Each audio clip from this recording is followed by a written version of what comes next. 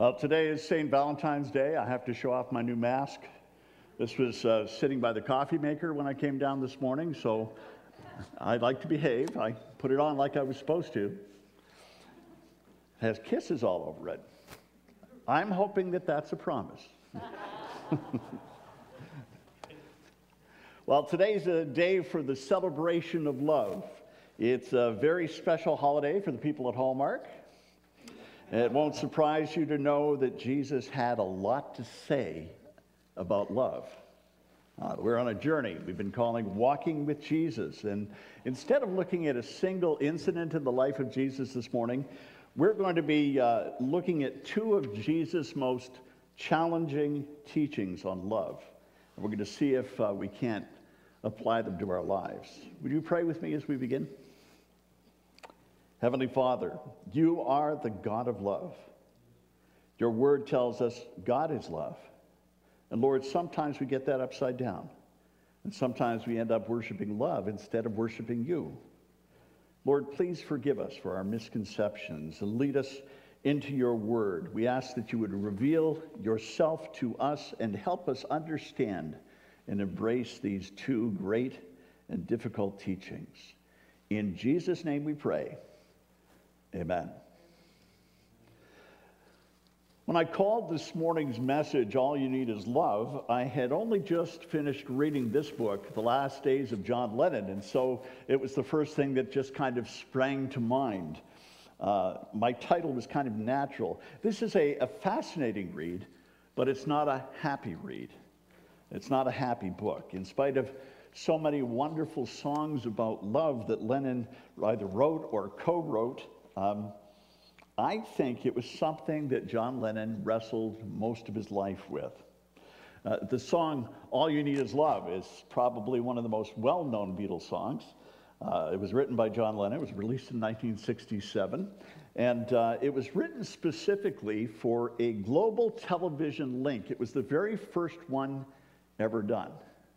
And so when they performed the song live on that show, it was seen by 400 million people in 25 countries. It made number one in the United States and in Canada and in England and in many, many other countries around the world. In spite of all his talk about love, I'm not sure that John Lennon ever really understood it. He certainly had a very intense desire for love, but I'm not sure he really got it.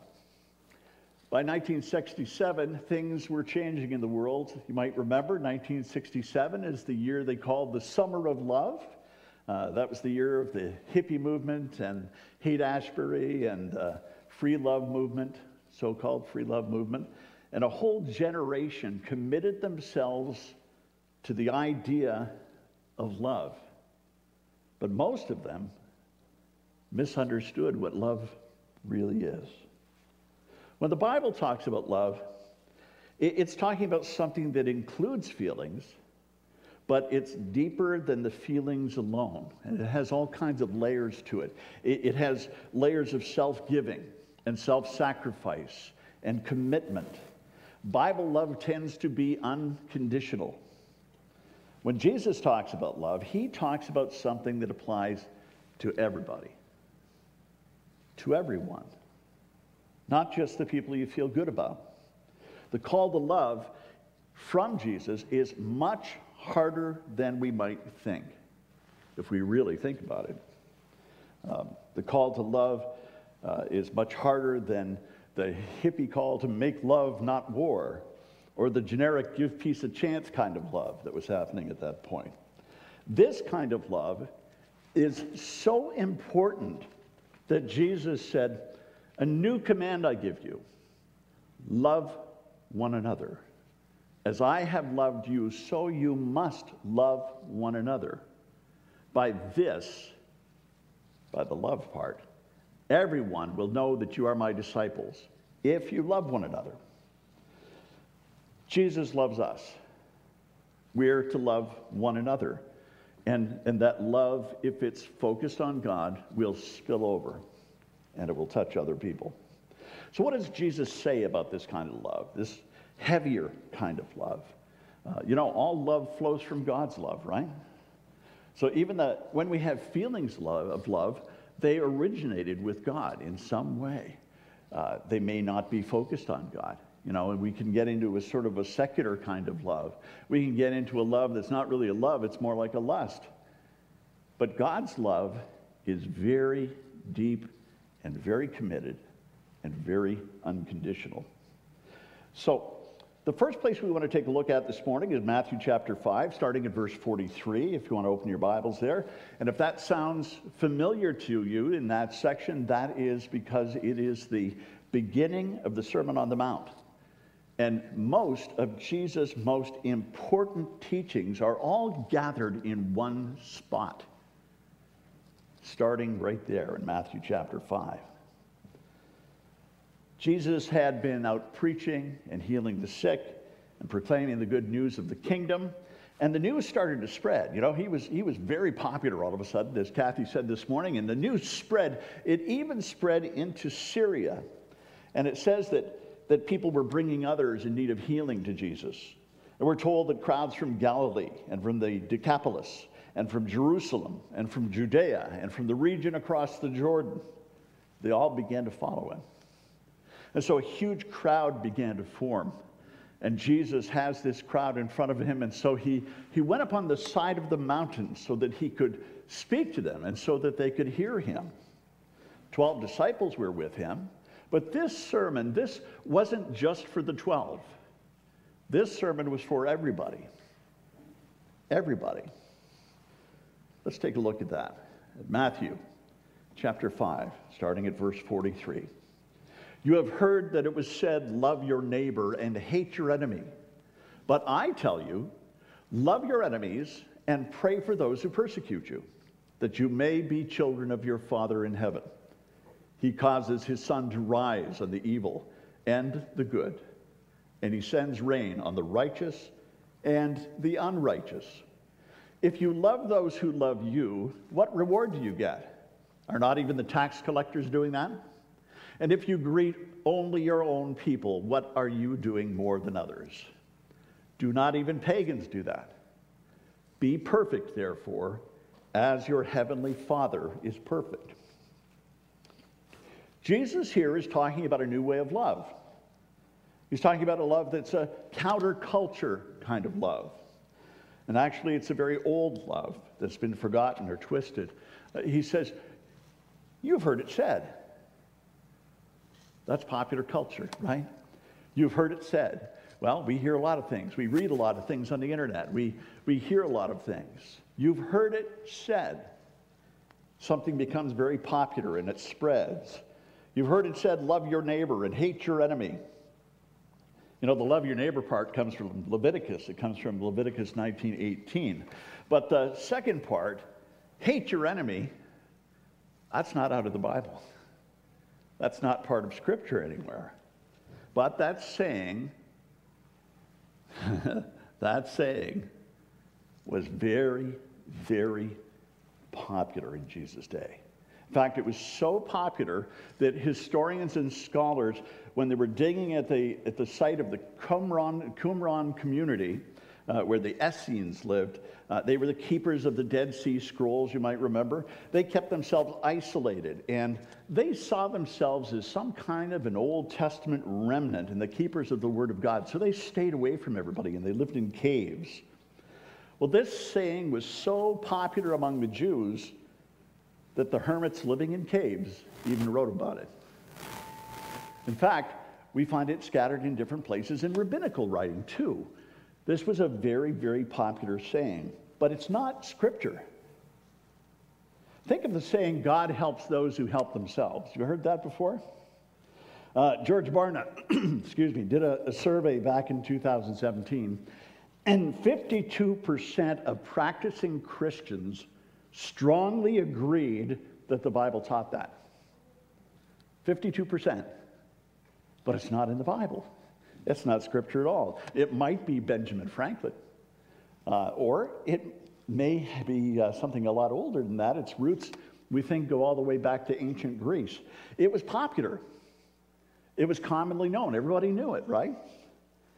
Just because something is popular and everybody knows it doesn't make it right in God's eyes.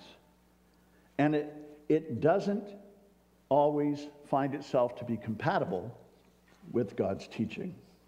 So Jesus said, "You have heard it said, love your neighbor and hate your enemy.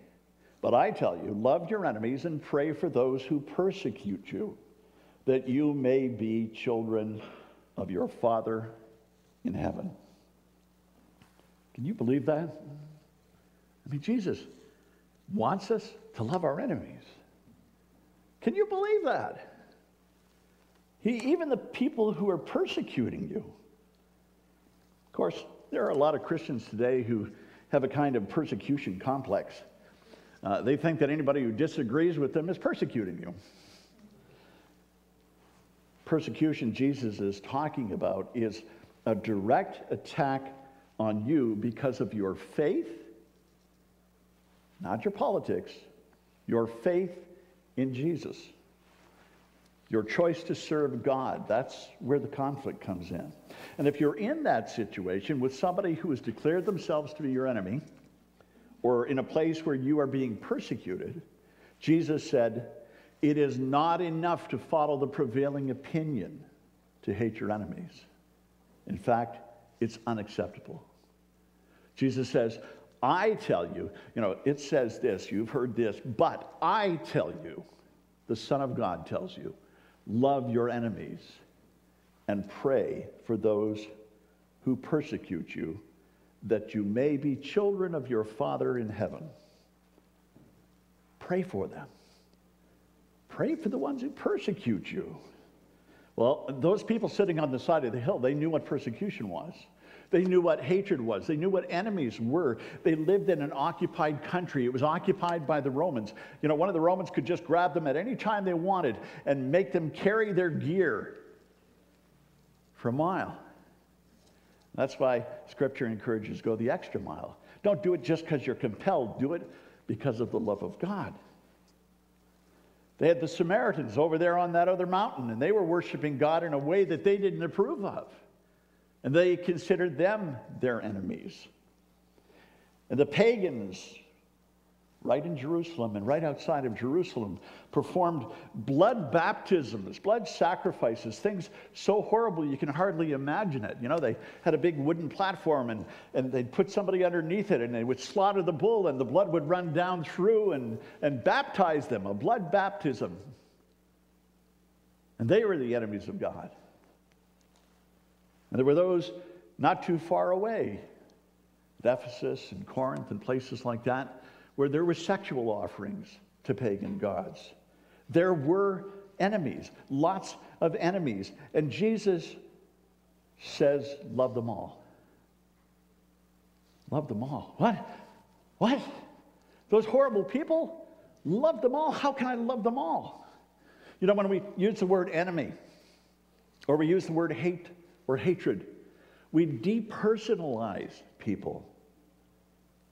But love puts a face on people. Love lets us see people as individuals and gets a sense of who they are. Love, there's a conditional part of love here. If you look at the last line, it's projected on the screen, I think. Yep. That you may be children of your Father in heaven. That's a conditional clause. Do this, and then that. Do this, therefore that.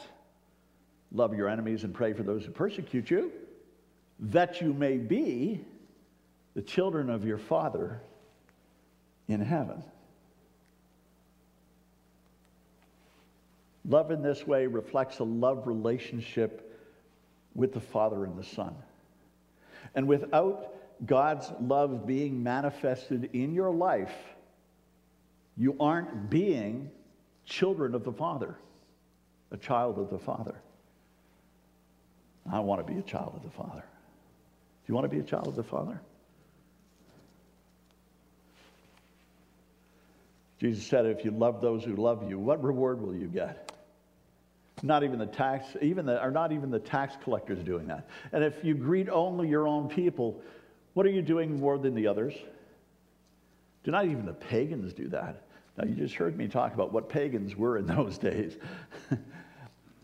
Be perfect, therefore, as your heavenly Father is perfect. Perfect in love, in this case. Our faith is centered in love. It has the God of love right in the middle of it. That's the same one who loved us so much that he sent his only Son to die for us. That's where our love is based.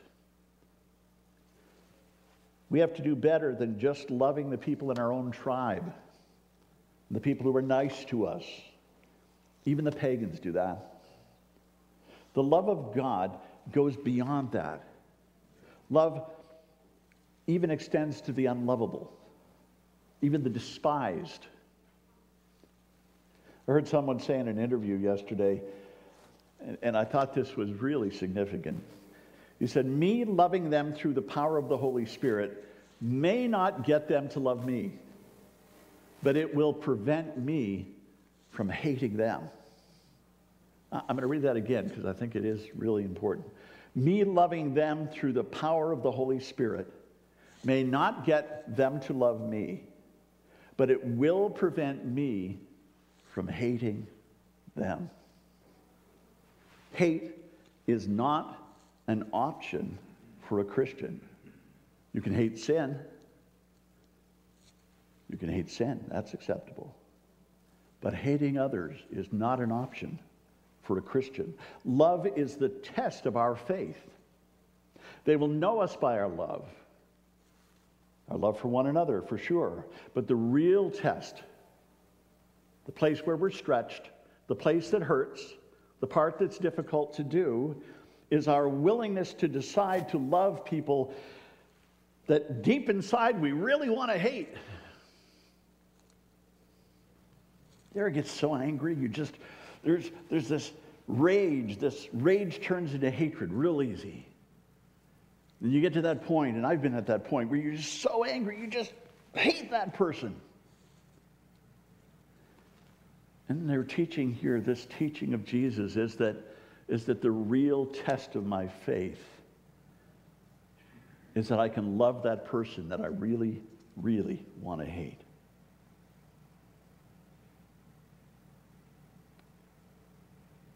We square on that? We're okay with that so far? You breathing? Okay. Let's add another part to this and see if they don't fit together.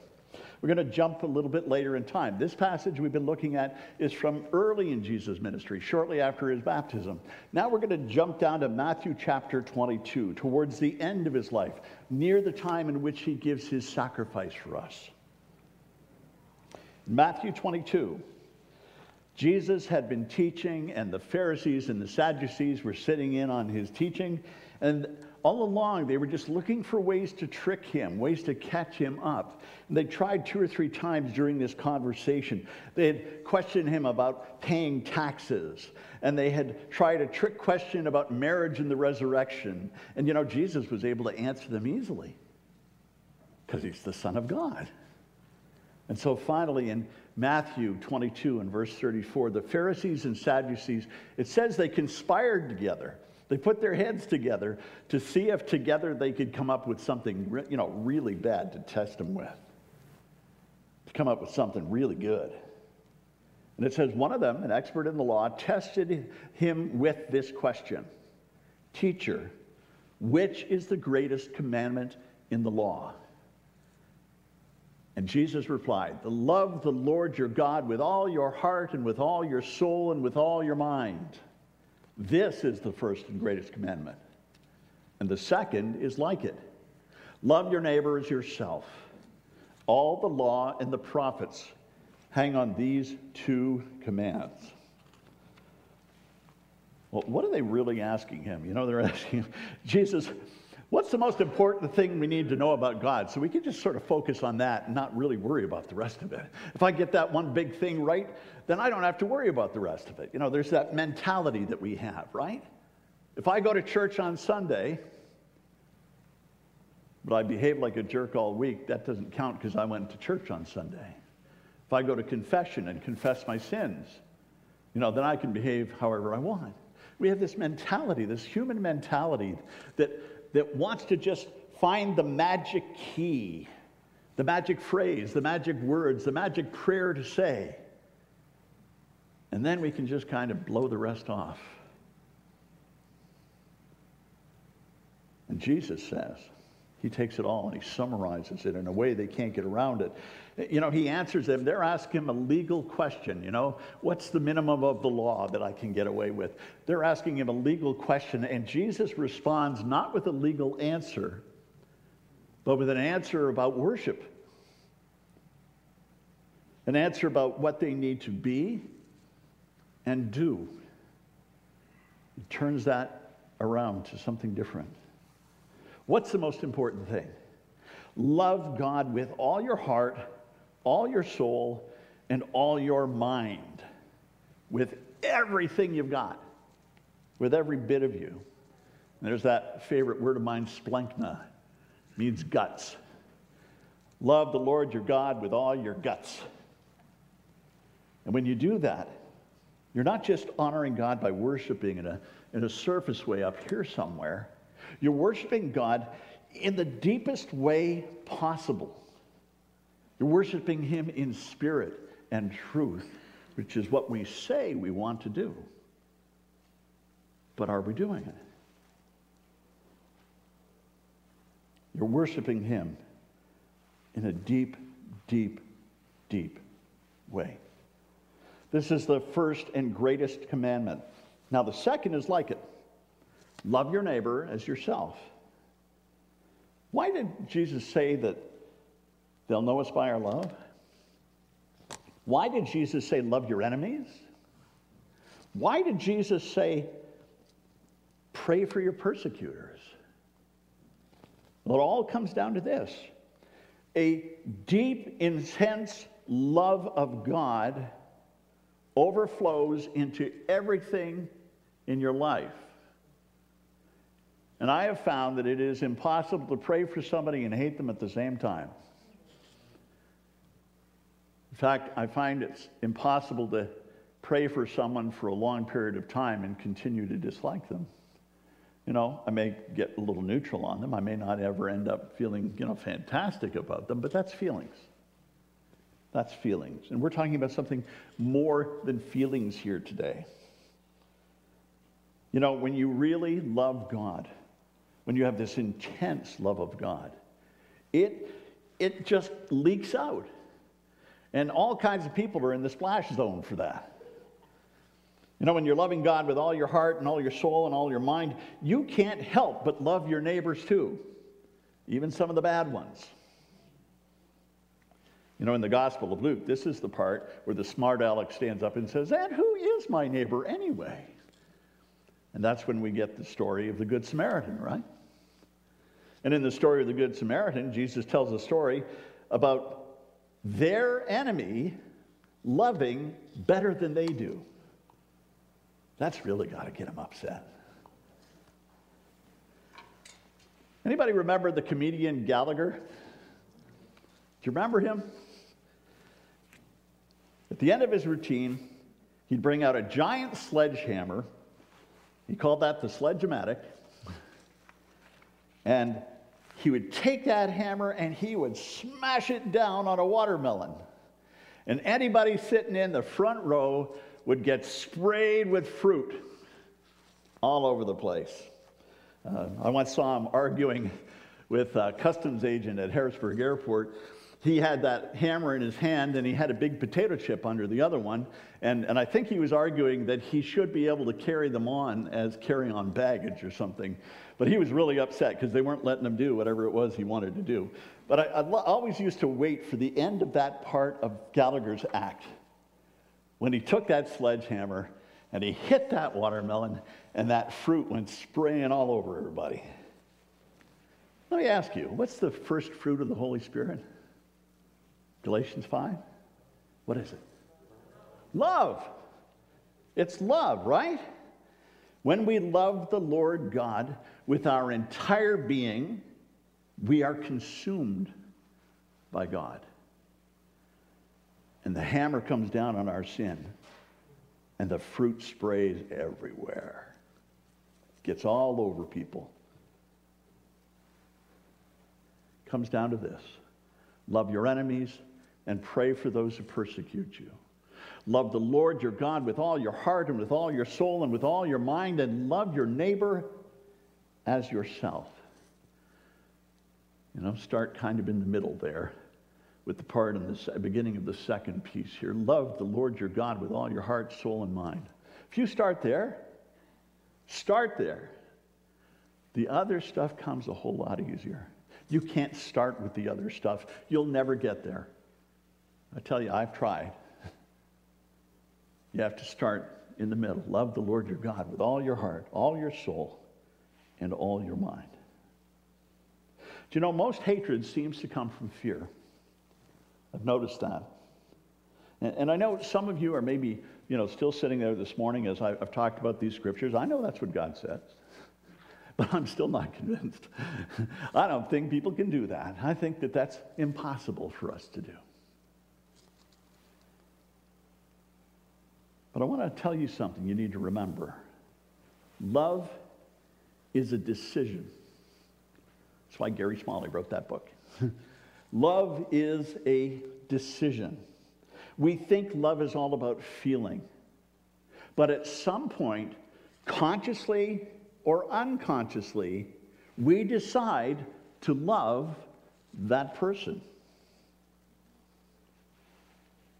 And most of our hatred or our declaration of people as enemies is based on fear. But what are we afraid of? People who are different than us, people who think differently than us, people who hold different values than us, people who have different politics than us. What are we afraid of? I think we're afraid if we let people in, we're going to lose something.